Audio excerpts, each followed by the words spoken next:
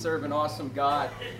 It literally blows me away each week how God gives them songs, and God gives me or Seth or Zane, gives us the message, and how God just really puts them all together. And we don't go in some war room with a whiteboard and plan it all out. Maybe we should, I don't know, but we just really feel that the MO, the DNA of Driftwood is that we pray and we help each other see life from God's perspective.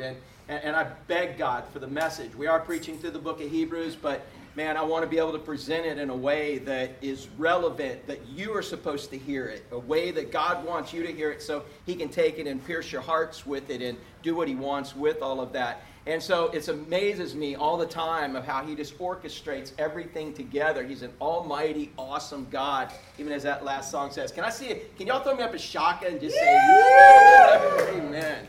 Cool. And believe it or not, in spite of my lack of musical ability, which you'll find out here in a few moments, my wife's going, oh no, he's going to sing. But I'm gonna recruit help here, all right? And so in spite of that, God sometimes gives me songs also. And as I was driving here today, God was reminding me of a song that we probably taught you, Jared, when you were a little Grom over at Southside, right? And so I'm going to leave you back here to kind of, do all the motions and lead everybody here. But I've got some people I've orchestrated to come help me. And since Tom and Ashley sing in our band, I want them to come up and help. Gary, do you want to sing? Yeah, come on up, Gary. Here we go. We'll have Gary up there. And Matthew took off running, so he's not. If you want to come up and sing, bro, you can come on up and sing.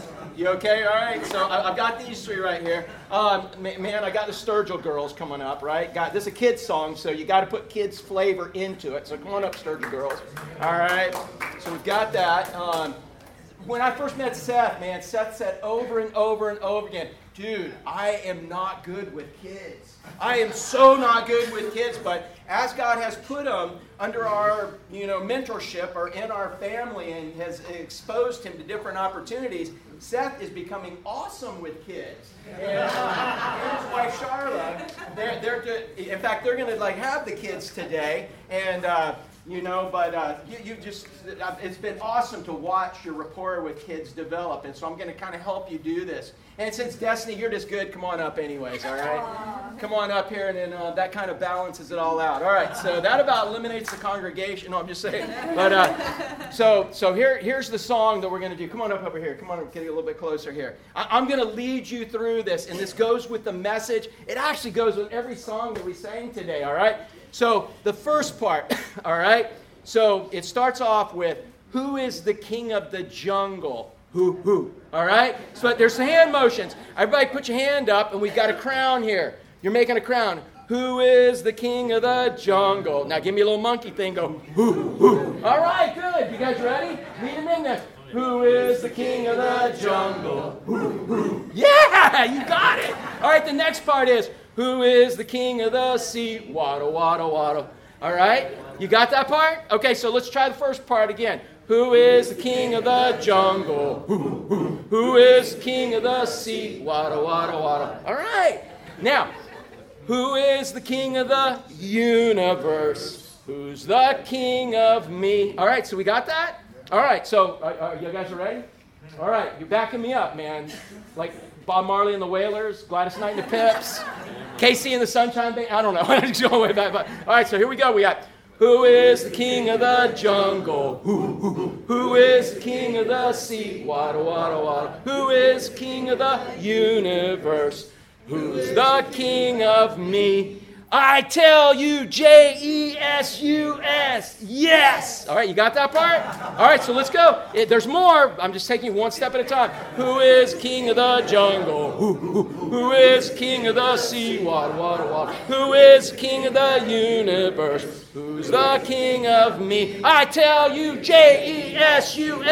Yes. He is king of me. He is king of the universe, the jungle and the sea. Waddle, waddle, waddle. All right, you got it? All right. So people have already turned us off of Facebook. They've got the wrong channel, they think. No, this is the adult message. All right, we're getting to it. All right, so we ready for the whole song one more time? Y'all want to stand up and do it? I know you want to stand up. Here we go, man. All right. This is it until the end of the service, all right? So you ready? Man, you're going to do this for somebody today. I dare you to walk into Cumberland Farms and just sing this song, all right? All right, so you ready? Who is king of the jungle? Who is king of the sea? Water, water, water. Who is king of the universe? Who's the king of me? I tell you, Jesus. Yes, he is king of me. He is king of the universe, the jungle and the sea. Waddle, waddle, waddle. Yeah! All right.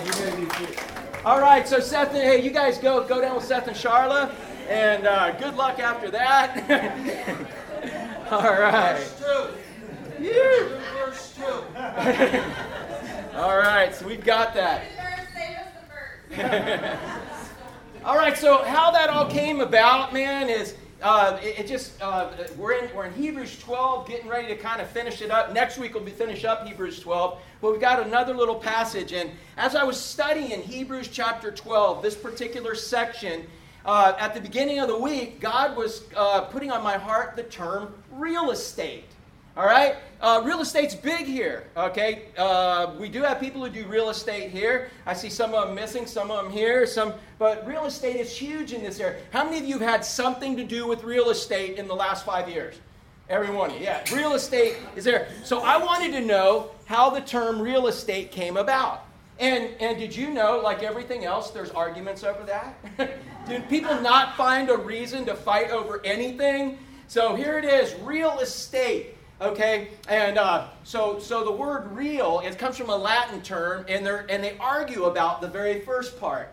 It's the Latin word res, which means I have an interest, okay, in this, or they're thinking maybe it comes from the Latin term rex, which means the king has an interest in this. And estate just means tangible property, as opposed to your personality or something intangible. So here's the two arguments about the term real estate. One, they're saying no, what it means, res, is that I personally have an interest in this tangible property. But the older term is no, the king has an interest in this tangible property. Does that sound like a common argument? The king has an interest in this, or I have an interest. That's Christianity right there. You know, the king has an interest. Back in the day, government or the king or nobody, I mean, you know, that's how kind of things started even in America. We had a loose central government, and nobody really owned property, okay? There was the government that made it possible for you to be able to do stuff, and I'm not getting into politics today at all, but if you ever want to read some interesting stuff, read how the cattle industry got started. Did you know it got started in Florida, actually? And I won't go into how it all got started, but basically when they would, the crackers who had whips that were basically their tool to pop cows out of the swamp, and again, the first crackers were runaway slaves, runaway Indians, and poor white people, so it has absolutely nothing to do with racism. Anybody who tells you it does is wrong, okay? But every time, you know, whips were cheaper. They made them out of deer skin, and they were cheaper to make and use than bullets. And so they could pop a cow out of the swamp. They could knock the head off a rattlesnake at 20 yards, or 20 feet, whatever they needed to do. And so whenever people came down, they'd say, oh, we go with them crackers, because that's all you heard was cracking of the whips. That's how they used them for a tool. And they would drive cattle. They would get a few cows here out of the swamp. Another guy get a few cows. Another guy get a few cows. And they would bring them down, you know, and ship them out to where people were feeding their military. But after a while, people started getting big herds of cows. And in the center of the state, man, the Indians actually taught them, don't pin your cows. Don't herd them and don't put them in pens, because they're going to die that way. They need to be free range. They need to be able to just go. Well, how do we know they're ours? You brand them. And then everybody left everybody's brand alone. And there would be cows just roaming all over the middle of Florida. And then you take your little cracker horses and you take your whip and you get all your cows cut out. And those would be your herd when it was time to do something with it. Well, all of a sudden one day somebody decided that, man, I'm going to fence all of this off and it's going to become my property. Well, now we don't think that's unheard of. We think, dude, that's how you do things. But man, even out west, same thing. People would let their cows roam and have them branded. And one day somebody said, nope, I'm claiming this property. This is mine. And they went to the government. The government said, okay, well, you can have that. We'll deed it. And there's big fights, people cutting people's fences, people having feuds because somebody said, I own this property now. And you say, well, that's just the way it is. I own my condo. My neighbor owns his condo. I own my lot. My neighbor owns mine. What about the ocean? This is the latest fight in Florida right here. And I got a point to all this, okay? So hang on with me.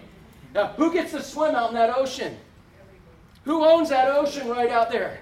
Well, God does, and we get to all enjoy it. And right now, there's no boundaries, no property rights out there. What we just had a big fight at the beginning of the year of, well, do you own the high tide line or the low tide line, And do condos get to, say, this is ours and nobody can go here and so on? And that's happened all over our state. Because what happens is when people start disagreeing and people can't live in one accord and live in unity, they have to now start establishing boundaries and rules. Whereas if all of us would follow God and we did things God's way and saw it from His perspective, we could get along. And it would all work. So guess what's happening up in the panhandle of Florida right now? There's fishing grounds up there in the Big Bend that fishermen have been commercial fishing for years. But because our oyster industry has been dying, because of all the pollution coming out of Alabama and Atlanta and all of that up there through the Apalachicola, all that pollution has killed the oysters. And so now people have taken to oyster farming. Well, where do you farm oysters at? In the water. So how do you get a farm? Well, you go to the government, and the government's got these programs now where Tallahassee says, I'll tell you what, I will lease you this square of ocean. I will lease you this square of the Gulf of Mexico. And so now some oyster farmer, which I like oysters, and I'm all for that, but this makes it kind of real. Now, oyster farmers own this piece of water and this piece of water and this piece of water. And so the guys who have been commercial fishing with nets and different things their whole life now can't go in those. And there's discrepancies in what, and so, wait, it could happen out here. Tom, if you had an opportunity to buy you a little square area of ocean out there and you could afford it, I mean, wouldn't that be cool? Then nobody can surf that break except for me and my friends, right? That's it. Perfect. But the people who aren't my friends and the people who can't go there, they don't like it. And that's what keeps happening with the discrepancies between, if we would just have a king, if we would have the king who had a good heart, a perfect heart, that made no mistakes, that loved his people more than anything, and could make the right decision. If we could let him rule everything, we wouldn't need all these boundaries and we wouldn't have all these fights. Do you agree? Yeah. In all of this? And so it was interesting, I was studying that term real estate. They're arguing over whether the king owns everything or whether we own little bits of everything. And I just so saw that in Scripture. And what did Jesus tell everybody in the Sermon on the Mount, which is the one sermon he probably preached everywhere he went? He said, but you seek first, what? The kingdom of God. And His righteousness, and everything you need will be added unto you. Just listen to the King. Seek to serve the King, and everything you need will be added unto you. And that's true for us today. But instead of seeking first the kingdom, we seek second the kingdom, because first, when we're in the flesh, what do we seek? What do we seek first most of the time when we're not in the Spirit? Ourselves. And then God. And then we'll say, okay, God, now you make this work out, all right? Instead of first seeking what He wants and then going into it. And so, again, it all comes down to real estate. And that's what we're talking about today. The real estate market. There's only two places. There's only two kingdoms. There's only two places where you can live. And not only here, but in eternity. There's one, and we're going to look at it today, which is Mount Sinai, which is where the Jews got the law and everything the law represents. Or we can live in Mount Zion, which is heaven, and which is under grace as opposed to the law. And so one is where the king is telling you, this is the way it is, this is the way it is, and you'll never be able to please me, you'll never be able to do this. All it's going to do is show you you're guilty. And you can choose to live there. And does anybody get to heaven by obeying the law? Has the law ever saved anyone? Can the law save anyone? No. And so even at Mount Sinai, they were told one day there's going to be a way provided. If you believe it is by doing what you're supposed to do as best you can now, but by faith you believe, then you will be part of this other piece of real estate, which is Mount Zion. But can you imagine if there's people here on this planet now where you can live in Mount Zion, but you want to go back to something that you're going to be guaranteed to fail at? Can you imagine people wanting to go back to that? But in our human nature, we have this performance-oriented theology. How many of y'all feel that you have a better relationship with God on some days than you do other days? How many of y'all feel on some days, man, God doesn't want to hear from me. I'm so messed up. And other days, boy, he's lucky to hear from me. I'm Billy Biblehead and Sally Sunday School. I'm right here. Man, do you know that his love for you is perfect? It's perfect. If it's perfect, can he ever love you more? No. Can he ever love you less? And last week we talked about positional righteousness as opposed to practical righteousness. We talked that your position in Christ is guaranteed. You are perfect. He looks down on you and he sees the blood of his son, and you are perfect and you are going to heaven. And when you go to heaven, you will be perfect because you lose the flesh. But right now, we have this positional righteousness where we don't lose our salvation by sin. But what happens is we lose our fellowship with him. We lose what he wants us to have. Man, who was I talking with? Somebody, man, we were paddleboarding with Addie. Oh, Seth and them are gone. Little boy went to Haiti with us. And we were at little gym parking lot. And one of the little girls took off running in the parking lot. What did the mom say? What did the mom say? Stop. Is that how you say it? Stop. No, what's the mom say? Say it like a mom. Both you two. Say it like a mom. They took off running in the parking lot. 1, 2, 3. Stop. Stop! Right?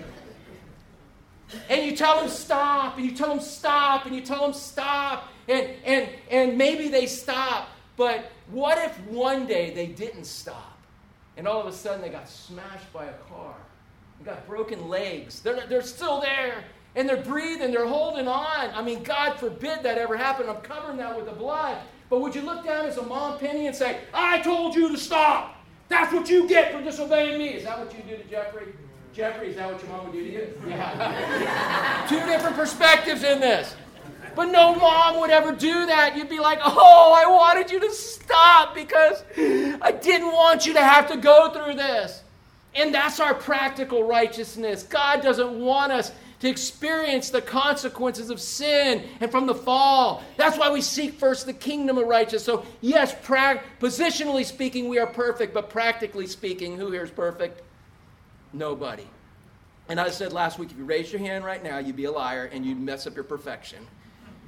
So, man, we're going to look at the real estate market, and there's only 2 neighborhoods you can buy in. There's only 2 neighborhoods. That makes it really simple. You guys just bought a house. Did you shop around and look? How many of y'all could say the real estate market today is crazy? It'll drive you nuts, man, trying to figure out where to go and what to do. Well, I'm going to simplify it. There's only 2 markets, all right, when it comes down to eternity. This is the old neighborhood, okay? We're going to look at the old neighborhood.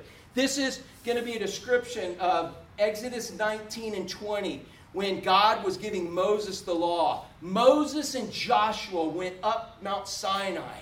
They went up there, and there were terrible laws. They said, man, there was thunderings and earthquakes and rumbling and lightning and clouds. It was impressive. It was scary. Moses was even scared to go up there. But God said, come. And they put a boundary. And they said, even if an animal crosses that boundary, shoot an arrow and kill him. Because God's holy, God's righteous, and this is what God's law says. And there's penalties for violating God's law. So the first part, this old neighborhood's harsh, guys. It's harsh. It's not the grace we've been hearing. It's not the mamby-pamby Christianity we've been hearing. But if you want to be judged one day according to your own works, you one day want to stand before him and say, yeah, now judge me according to what I've done. This is your judgment. It's Sinai, and you cannot succeed. It's a scary place, and that's what it was supposed to be. It's a God that is perfect and having imperfect people that could never, ever approach him. And God set it all up so that we would one day look and jump on the opportunity to be able to approach him at Mount Zion.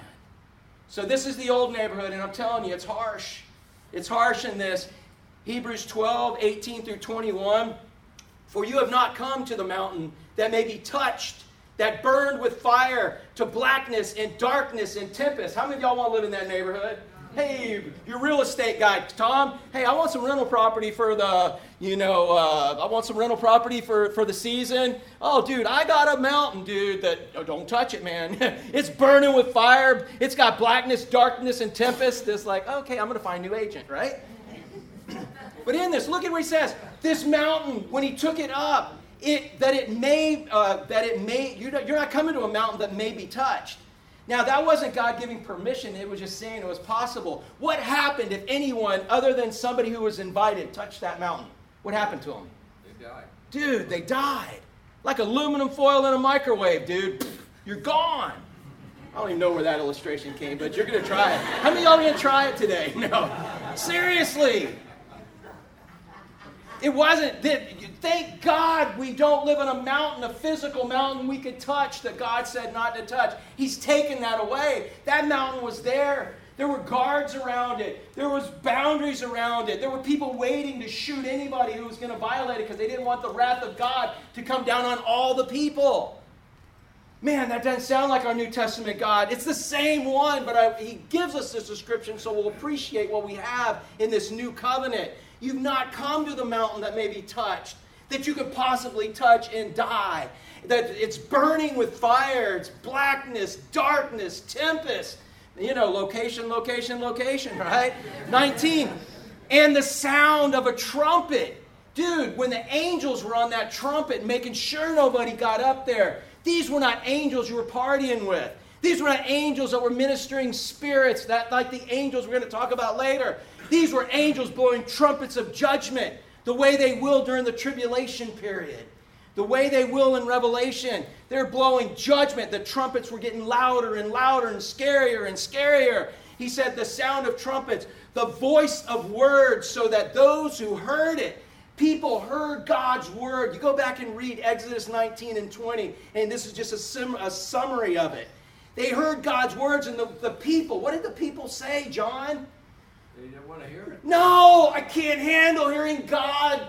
God is not approachable. I cannot handle His glory. I cannot handle what He's saying. And please don't make us listen to God. Please don't make us have to hear Him. Instead, Moses, you go, and Joshua, you go, and you come back and tell us what God said. That's exactly what that Mount Sinai was about. Aren't you glad you don't live in that neighborhood, guys? Yeah. Man. And if you are not trusting Christ for your salvation, you're trusting your own works, you live in this neighborhood. One day you're going to face this awesome, it's not going to be some judge like Judy Wapner where you're going to go, well, all you do, you're going to present your little case, man. You're going to present your case and go, oh, I was wrong, I'm sorry. No, this is the judge. And you better be sure you're on the right side of it. Man, those who heard it begged that they should not be spoken to them anymore. I don't want to hear this. For they could not endure what was commanded. In other words, when you take the full counsel of God's law, can anybody be perfect in it? No. Can you even be perfect in a little part of it? How many of y'all never lied? Never.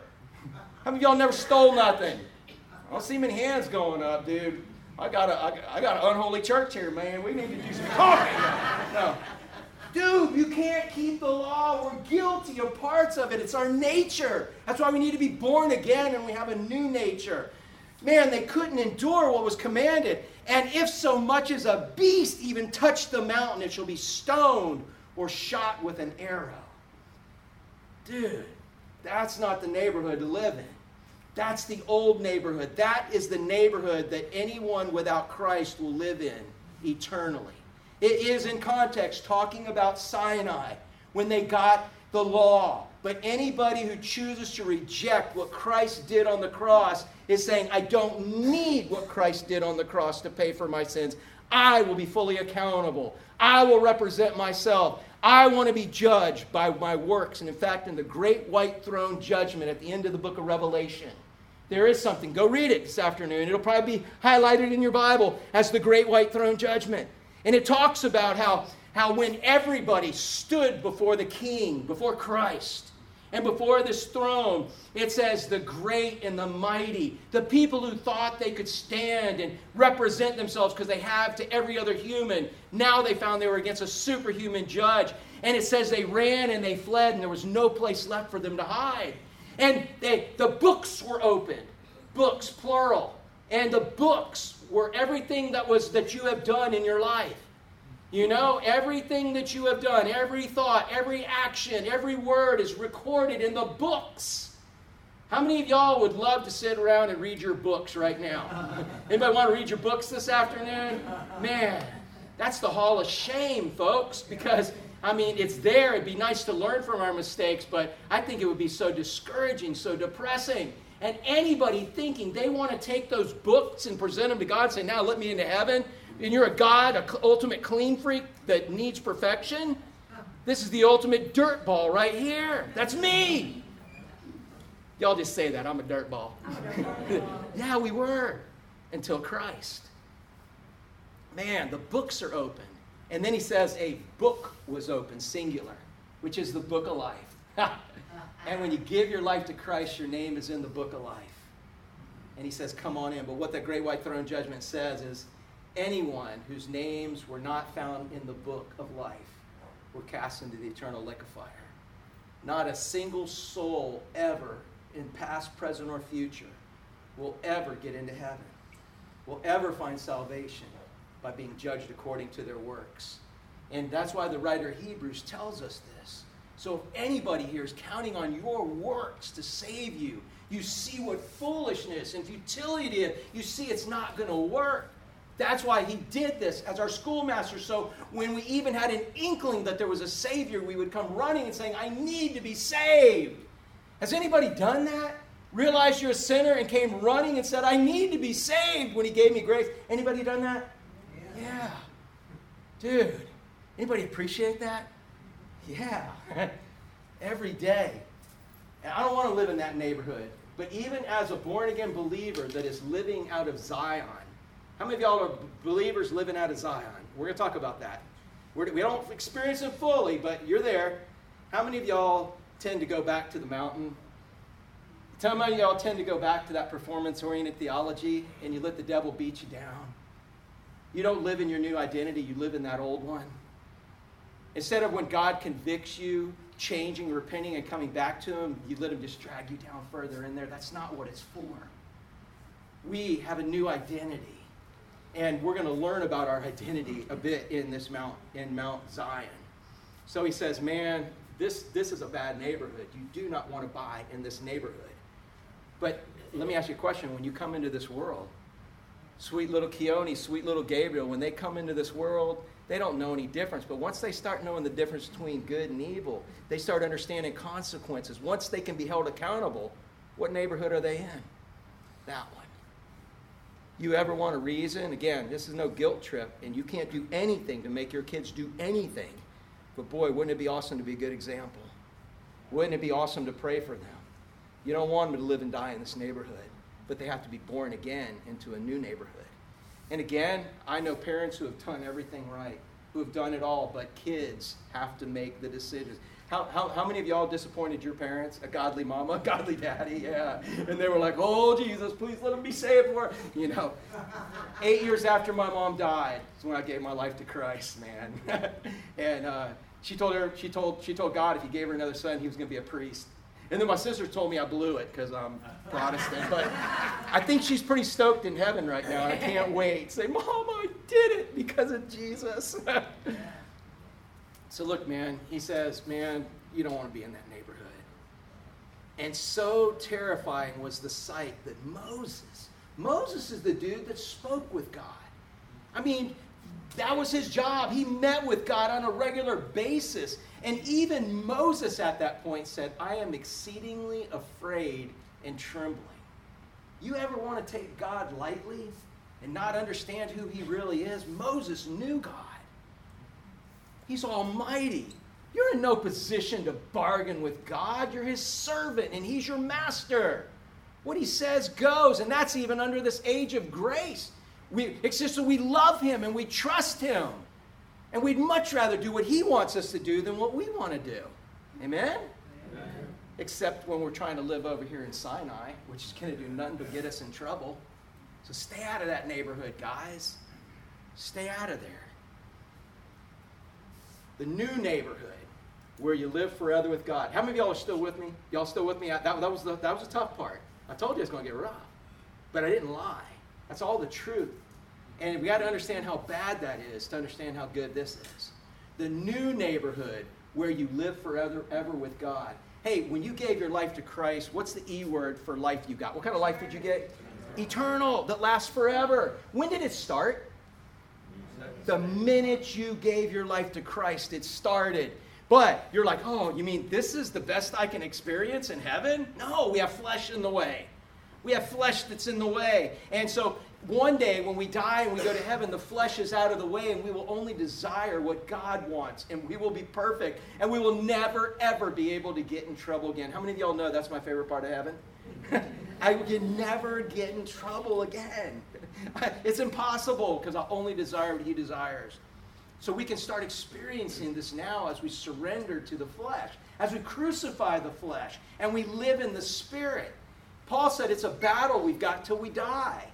It's a battle that goes on. I don't do what I want to do. I do what I don't want to do. But nevertheless, we are residents in the new neighborhood where we're going to live with God forever. So check this out. Here's who we're going to be living with. Check this out in here.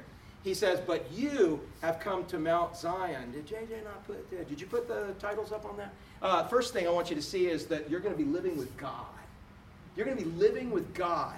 But you have come to Mount Zion and to the city of the living what? God, the heavenly Jerusalem. You remember before, as we've been preaching through Hebrews, that these guys in the Old Testament, they just did what God told them to do, and they never saw the reward. The reward they were looking for at the end was that they were going to be in an eternal city that God made. The reward wasn't going to be some tangible thing on this planet. There's going to be some, but they were living for what was later, for Mount Zion. And so he says, man, but you've come to Mount Zion. You're not in Mount Sinai. You've come to Mount Zion and to the city that Abraham and all of them have been looking for. The only reason Joseph kept doing what he was doing, the only reason Moses kept doing it, and the only reason Abraham kept doing it, and Isaac and Jacob, was they were looking forward to this city. And this is the city we're going to be living in. The city of the living God, the heavenly Jerusalem. Man, now, you want to know a little bit of what that's going to be like for eternity? Read the last two chapters of the Bible. How many of y'all read the last two chapters of the Bible? Man, if you ever lose perspective, I dare you, man, if you ever lose perspective, sit down and read the last two chapters. It will change your perspective and show you what we will have for eternity. It shows you why you can keep going now. Why even if you have the most miserable life now, which you don't, it will be so much better. One of my favorite verses in Romans 8 is, but the sufferings of this life. How many of y'all had sufferings in this life? Anybody? The sufferings of this life are nothing. Take the worst sufferings you have on this planet. He said they are nothing compared to the glory that will be revealed in us later. Talking about this new heaven, this new living city of God, the heavenly Jerusalem. Not the city of Jerusalem, but the heavenly Jerusalem. That's the real estate I want to be a part of. That's where I live. I told the kids in Haiti, we had to do a couple little quick things, and you tell them where you're from. I said, hey, I'm from Florida. And I said, but that's not my home. And they're like, what? And I said, in fact, I've never been to my home. And so I asked them, I said, I live in Florida, but that's not my home, and I've never been my home. Where's my home? And you should have heard all the different answers. Where's my home? I'm kind of, come on, man, where's my home? They're like, New Jersey? No. New York? No. Well, where? Haiti? I mean, no. If I've never been there, I live here, but I've never been to my home. Where's my home? Heaven. And finally one kid was like, heaven, yeah. Shama, yeah, he said it. And I said, yes, that's my home. And that's us. We have full citizenship here. Full citizenship in heaven. But he's got us here now. And by the way, what is our job while we're here? Why didn't he just take us to heaven the moment that we got born again? He gave us a job that a lot of countries have these people. They're called ambassadors. Did you know you are an ambassador? Once you got born again and he left you here, you are now an ambassador for heaven.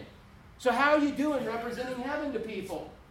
Or are we like, oh man, dude, I wanted a better chair than this, Oh, my cup is empty. Oh, that's water. I wanted coffee.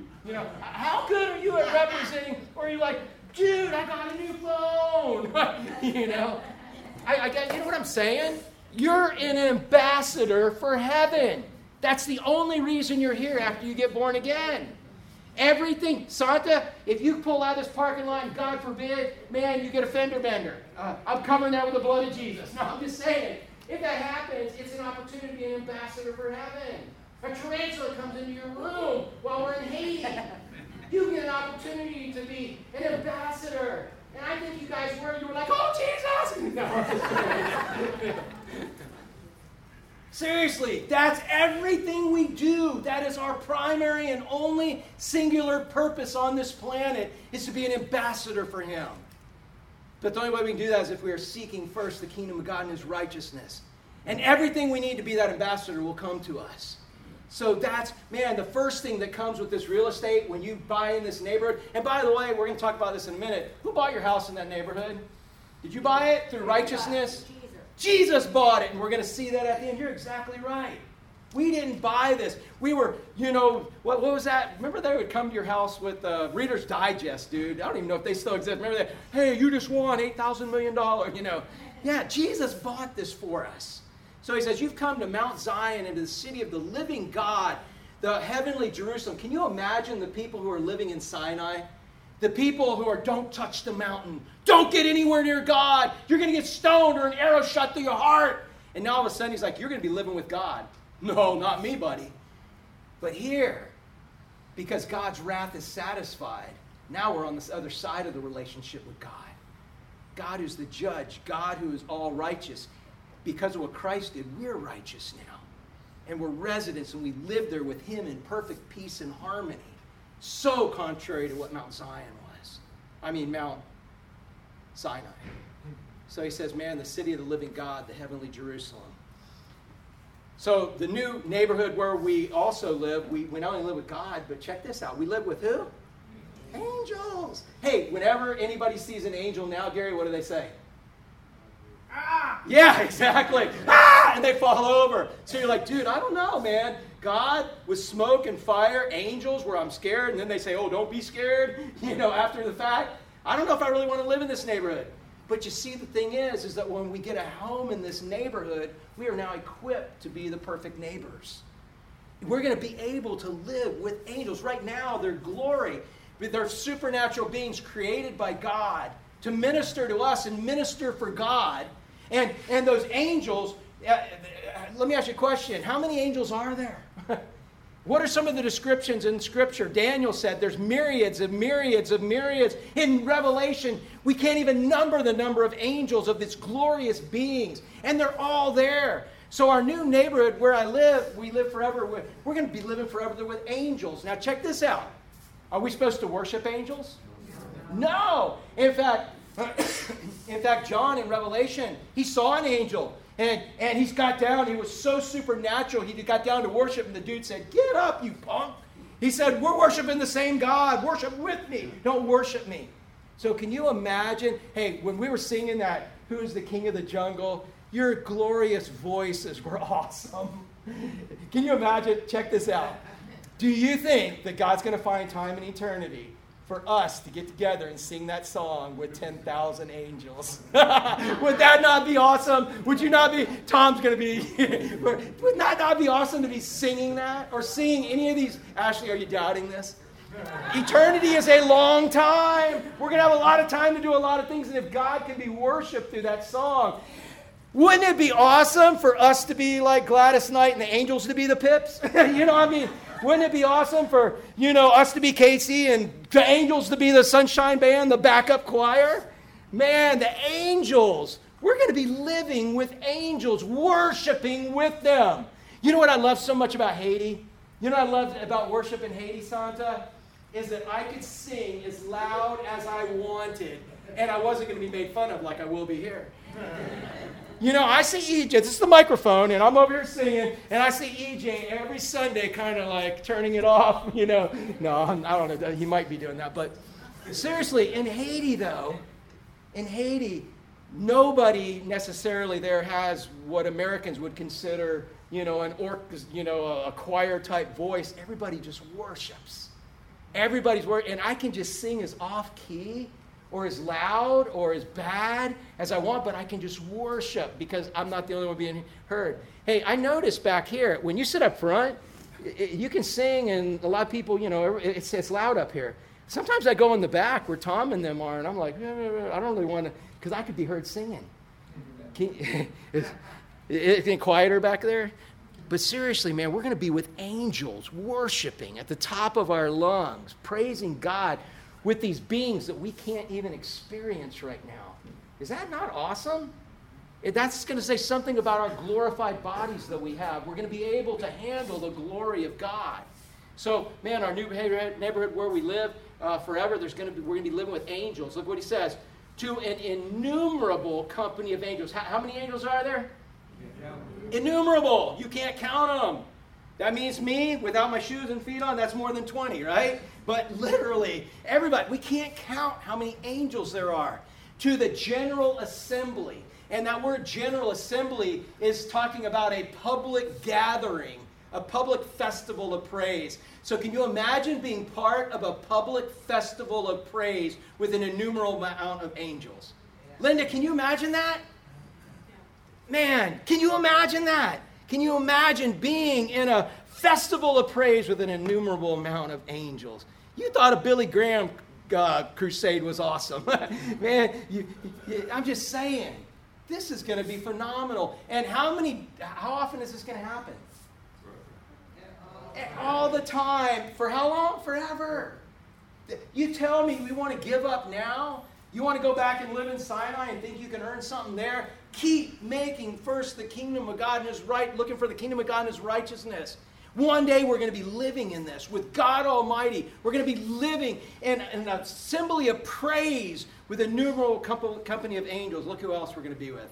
Our new neighbors where we live forever is going to be the entire church family. Let me read this to you real quick. It says, and church of the firstborn who are registered in heaven. How many of y'all are registered in heaven? Your names are registered in heaven. In fact, in Philippians, this is one of the few commandments we have twice. Did God say, and do not steal, and do not steal? Did He say, do not lie, and do not lie? No, He told us one time, but He says in Philippians to the Apostle Paul, he says, rejoice in the Lord always. Again, rejoice. And why are we supposed to rejoice? Because our names are in heaven. Our names are in heaven. You're registered in heaven. So when he talks about this, to the church of the firstborn who are registered in heaven. How many of y'all have a registry in heaven? You're going to be there. But who else is going to be there? Everybody. How many of y'all have loved ones who are born again that are no longer with us, that are going to be there? And we're going to be worshiping with them, with, I might add, an innumerable company of angels in a general assembly. So those people. Hey, Santa, did you meet any believers in Haiti? Did you meet some believers that now you love?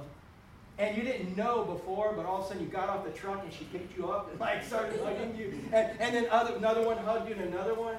And that was just Haiti in the middle of nowhere. Can you imagine what it's going to be like in heaven? How many believers from all over this universe, from all over the time of history, the destiny? You think that you're going to meet some new believers? Some new believers in the church. We've got all these angels now. All these believers that we've never met. Are you looking forward to the new neighborhood yet? Yeah. And now these new believers, guess what? They have no sin nature, so they cannot do anything wrong either. Because Terry's over here saying, yeah, there's some people that I went to church with that I'm not sure I want to meet again. No, you'll love them there, bro. All their sin's gone, and they're thinking the same thing about you. It's like, dude, no way. That's worth praising God forever. Terry's perfect. And Pastor Eddie's perfect. But look at this. That's who we're going to be living in this neighborhood with. All these angels, and we can't even count them. And all of the church from the beginning, from Jesus' resurrection on. The church. Everybody of all those ages. Now look who else in this new neighborhood. We're going to live forever with the judge. Check this out. To God, the judge of all. Hey, how many of you would rather live with the judge in Sinai where you're going to get an arrow shot through your liver if you cross the line. Or you're going to live in this mountain, Mount Zion, in perfect harmony with the judge. Do you not see what we have in Christ? So when Christ is asking us to do something, to surrender something, to seek first, seek only, seek always Him, and we're like, but I just want to stay here. I want to experience, this is what I want. And it's not about what He wants. Dude, if you really understand what you've got over there, you sell out. Ask Him to help you understand. Ask Him to help you want what He wants. And just sell out. That's what it's called, crucifying the flesh. Because we're now going to be in perfect peace. Do you mind being with the judge if you're not guilty? And you're not guilty because what Christ did on the cross has now given you perfect innocence. And your charges can never be brought up with you, and you'll never be able to do anything wrong again. You're buds with the judge. And it's legal. That's the way it is. It's never going to change. So, man, we're going to be with God. Be able to experience all of His glory. We're going to be with angels, innumerable amount, just in a worship service with the angels. Just, I don't even know all that's going to, how many ways we're going to be able to worship Him. We're going to be with all the believers of all times. We're going to be with the judge, the eternal judge, the one who can throw the book at us, who never will, because we're deemed innocent. And look at this next part. We're going to be with all the Old Testament saints. Check this out. One little line in here. To the spirits of just men who have now been made perfect through what Christ did on the cross. You go study it. That's what it's talking about. The spirits of just men. What made you just in the Old Testament? Your faith made you just. Trusting that God would one day send a Messiah. And they followed Him and they trusted. It wasn't because of their perfection. They believed that they would have a Messiah one day. And now they had to wait for us. They had to wait for Jesus to be crucified, buried, and risen again, to be made perfect. Hey, the sacrifices that they did, the blood they shed, from the animals, did that ever take away sins? No. But through faith, they did what God wanted, and God was pleased with that faith. It wasn't until Christ, the Lamb of God, became the one to take away the sins of the world that they were made perfect finally. And so we're going to be chilling with Moses, with Abraham, with Elijah. Dude, I so want to hear that story in Santa. We'll remember when we hear it from Elijah when they were blowing up the cows at Mount Carmel. Dude, and let me ask you a question. Is Moses going to be greater than us there? Is Elijah going to be greater than us? Is even Adam going to be greater than us? We're all going to be equal, because the only reason any of us are in heaven is why? Because of Christ. We're all equal in there. Is that not going to be all? How many of y'all got some Old Testament saints you'd like to talk with? Old Testament saints, the Old Testament that you'd love to hang with. John, do you think John could spend an eternity with a few of them? Yes. Yeah. It's a good thing you're not going to get jealous. Because, Old Testament saints, dude, we're going to be sitting with them, rubbing shoulders. We're going to be equals with them. All those great patriarchs, Abraham, Isaac, and Jacob. We're right there with them. How many of y'all are digging this neighborhood so far? Tom, you going to like hanging out with those guys? You got a lot of questions that I haven't been able to answer? Yeah, exactly. So we're going to be hanging out with them. A couple more real quick. But here's the last part. The new neighborhood where you live forever.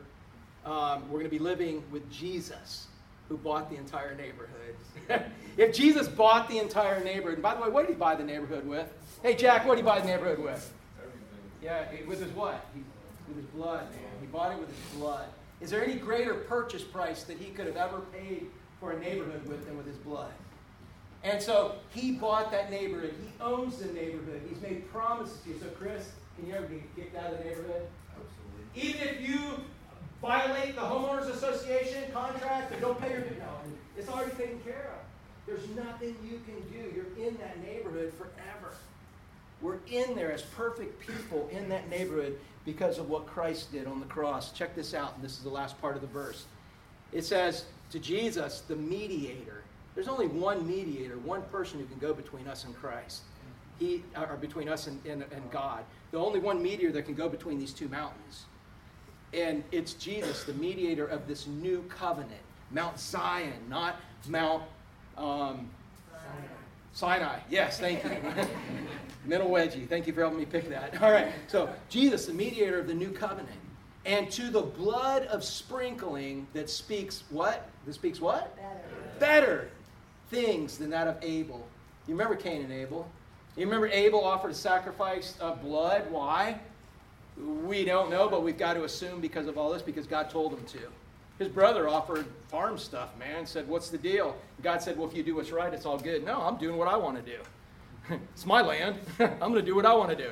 King's like, no, it's my land. But Abel, God accepted his sacrifice. But did it take away the sins? No. God just accepted it because he did it out of faith. But it was only the blood of the Lamb of God that took away the sins of the world. So check this out, man. He not only covered our sins. Jeffrey, how long are your sins covered for if you're a believer? Forever. They're covered. When God looks down positionally, he sees the blood of Christ. But he's not just covered them, he's taken them away. Now, how many of y'all have a problem adding new ones? You know what I'm saying? But you know what's cool? He's already taken those away. He takes them away, and when we're in heaven, we won't be able to add any new ones. So we got a choice, man.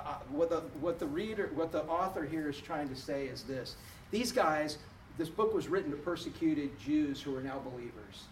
And they were tired of being persecuted. They were losing jobs, losing houses. They were being tortured. They were being thrown in jail. Some of them were even dying. And obviously he's talking to the ones that are still alive. And the Jews who were not saved were calling them, saying, come on over here. It'll be easier for you on earth if you come over here.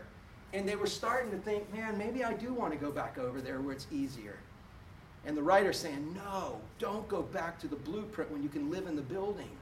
Don't go live in the shadow when you can have the substance. Don't go back there because this is where the future is. And this is the culmination.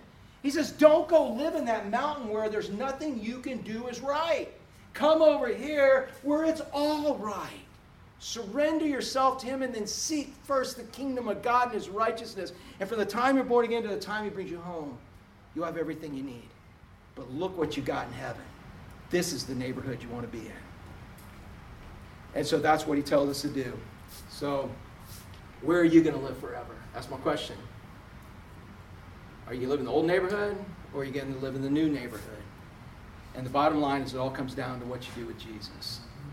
Every person is going to be judged. And if you decide, I want to be judged by the books, I think I got more good deeds than bad deeds. Well, I'm just going to tell you right now, one bad deed outweighs all your good deeds. In the book of Isaiah, he says, just present your righteous deeds to me. And they're like filthy rags. Your righteous deeds aren't good enough. Nothing's good enough. That's the sad story of Sinai. But the good news is that over here in Zion, Christ has satisfied everything that no human could satisfy. All of what God was saying, nobody could satisfy, Christ satisfied it. And Christ now said, come with me. And what I did will be applied to you. So you can either be judged by your own works or by what Christ did on the cross. And if God gives you the desire to surrender your life to him and be judged by what he did on the cross, man, accept it. That's what grace is. Don't reject it. Because Jesus told Nicodemus it's like the wind. He said, you don't know when it's coming, you don't know when it's leaving, but you know when it's there. So if you have a desire to accept it, do it now. Don't think it's going to be forever there. And if you've already done it, I hope, I pray that like for me, this has encouraged you to sell out even more, knowing what you've got in the future, man. And knowing what you've been left here to do. And you know, if you were created a new creation to be an ambassador, what's the only thing you're going to be satisfied being? An ambassador. You try to be anything else, you're going to be miserable until he brings you home. Be an ambassador. Let's pray. Father, you know I've filled up with this week. You know, Father, I have tried to fill up with you and be able to speak on your behalf. And I know that can't happen naturally. It's only got to happen supernaturally. Father, I've tried to present this the way that you presented it to me where it made sense. Father, my prayer is that everyone could understand this, everyone could remember it, and everyone could apply it to their lives. Father, I pray that you would teach us this week for the rest of our lives how to live in Mount Zion. We're full citizens, even though we just can't be there fully right now. Help us to learn how to live in Mount Zion while we're here on this earth.